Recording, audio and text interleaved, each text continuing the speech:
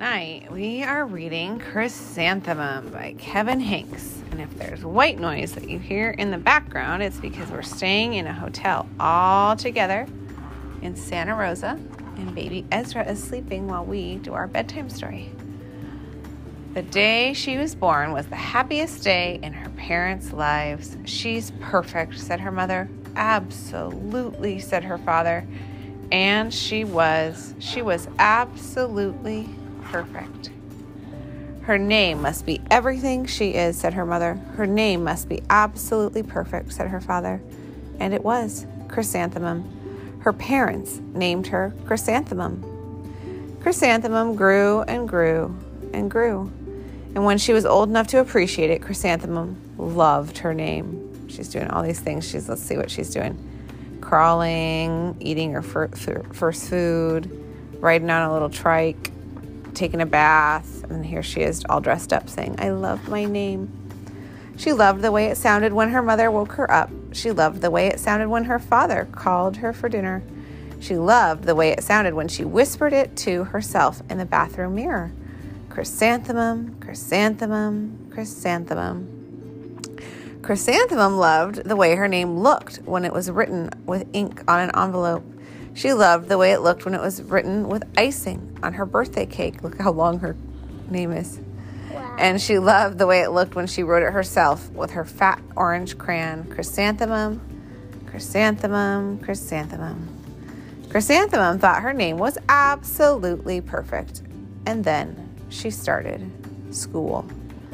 On the first day, Chrysanthemum wore her sunniest dress and her brightest smile.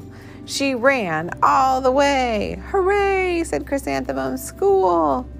But when Mrs. Chud took roll call, everyone giggled upon hearing Chrysanthemum's name. And here's a class picture with Mrs. Chud and all the kids. Dawn, Eve, Les, Kay, Bill, Pat, Tom, Sam, Ken, Joe, Rita, Victoria, and Chrysanthemum, and her name is so much longer than the rest of the kids in the class. It's so long, said Joe. It scarcely fits on your name tag, said Rita, pointing. I'm named after my grandmother, said Victoria. You're named after a flower. Chrysanthemum wilted. She did not think her name was absolutely perfect. She thought it was absolutely dreadful. The rest of the day was not much better. During nap time, Victoria raised her hand and informed Mrs. Chud that Chrysanthemum's name was spelled with 13 letters. That's exactly half as many letters as there are in the entire alphabet, Victoria explained. Thank you for sharing that with us, Victoria, said Mrs. Chud. Now, put your head down. They're all trying to nap. If I had a name like yours, I'd change it, Victoria said. Is that very nice? No. As the students lined up to go home. I wish I could, thought Chrysanthemum miserably. Welcome home, said her mother. Welcome home, said her father. School is no place for me, said Chrysanthemum. My name is too long. It scarcely fits on my name tag, and I'm named after a flower. Oh, pish, said her mother. Your name is beautiful and precious and priceless and fascinating and winsome, said her father. It's everything you are, said her mother. Absolutely perfect, said her father. Chrysanthemum felt much better after her favorite dinner, macaroni and cheese with ketchup, and an evening filled with hugs and kisses and parcheesi. That night, Chrysanthemum dreamed that her name was Jane. It was an extremely pleasant dream. The next morning, Chrysanthemum wore her most comfortable jumper. She walked to school as slowly as she could. She dragged her feet in the dirt. Chrysanthemum, chrysanthemum, chrysanthemum, she wrote. She's writing her name in the dirt with her foot. She even looks like a flower, said Victoria as Chrysanthemum entered the playground. Let's pick her, said Rita, pointing. Let's smell her, said Joe. Chrysanthemum wilted. She did not think her name was absolutely perfect. She thought it was absolutely dreadful. The rest of the day was not much better.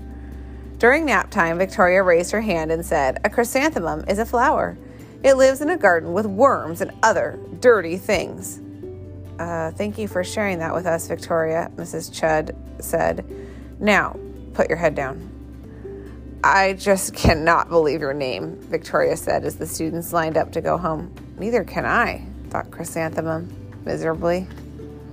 Welcome home, said her mother. Welcome home, said her father. School is no place for me, said Chrysanthemum. They said I even look like a flower. They pretended to pick me and smell me. Oh, pish, said her mother. They're just jealous and envious and begrudging and discontented and jaundiced, said her father. Who wouldn't be jealous of a name like yours, said her mother. After all, it's absolutely perfect, said her father. They really love her. They're giving her cookies and trying to help her feel better. And then look at over here. Mommy and Daddy are hugging her, and Daddy's holding a book that says, A Rose by Any Other Name, Understanding Identity. Chrysanthemum felt a trifle better after her favorite dessert, chocolate cake with buttercream frosting, and another evening filled with hugs and kisses and Parcheesi. I might feel better too after that. That night, Chrysanthemum dreamed that she really was a chrysanthemum. Oh dear, what's happening? People are picking her, just like they told her they would at school, picking little petals off of her. She sprouted leaves and petals. Victoria picked her and plucked the leaves and petals one by one until there was nothing left but a scrawny stem. It was the worst nightmare of Chrysanthemum's life. Chrysanthemum wore her outfit with 7 pockets the next morning. She loaded the pockets with her most prized possessions and her good luck charms. Chrysanthemum took the longest route possible to school. She stopped and stared at each and every flower. Chrysanthemum, chrysanthemum, chrysanthemum, the flowers seemed to say. What were you going to say? That looks like a nightmare. Yeah, it was a nightmare when she was dreaming that Victoria was plucking petals off of her, huh? That's scary. That morning, the students were introduced to Mrs. Twinkle. What's going on with Mrs. Twinkle? Do we see what is in her belly? Yeah, she's really pregnant. Mrs. Twinkle, the music teacher, her voice was like something out of a dream, as was everything else about her. The students were speechless. They thought Mrs. Twinkle was an indescribable wonder. They went out of their way to make a nice impression. That's like my teacher. When I was in 2nd grade, my teacher was pregnant with twins. And I thought she was an indescribable wonder. Mrs. Young, my 2nd grade teacher. I thought she was so beautiful and so amazing that she was pregnant with twins. Mrs. Twinkle led the students in scales. Then she assigned roles for the class musical.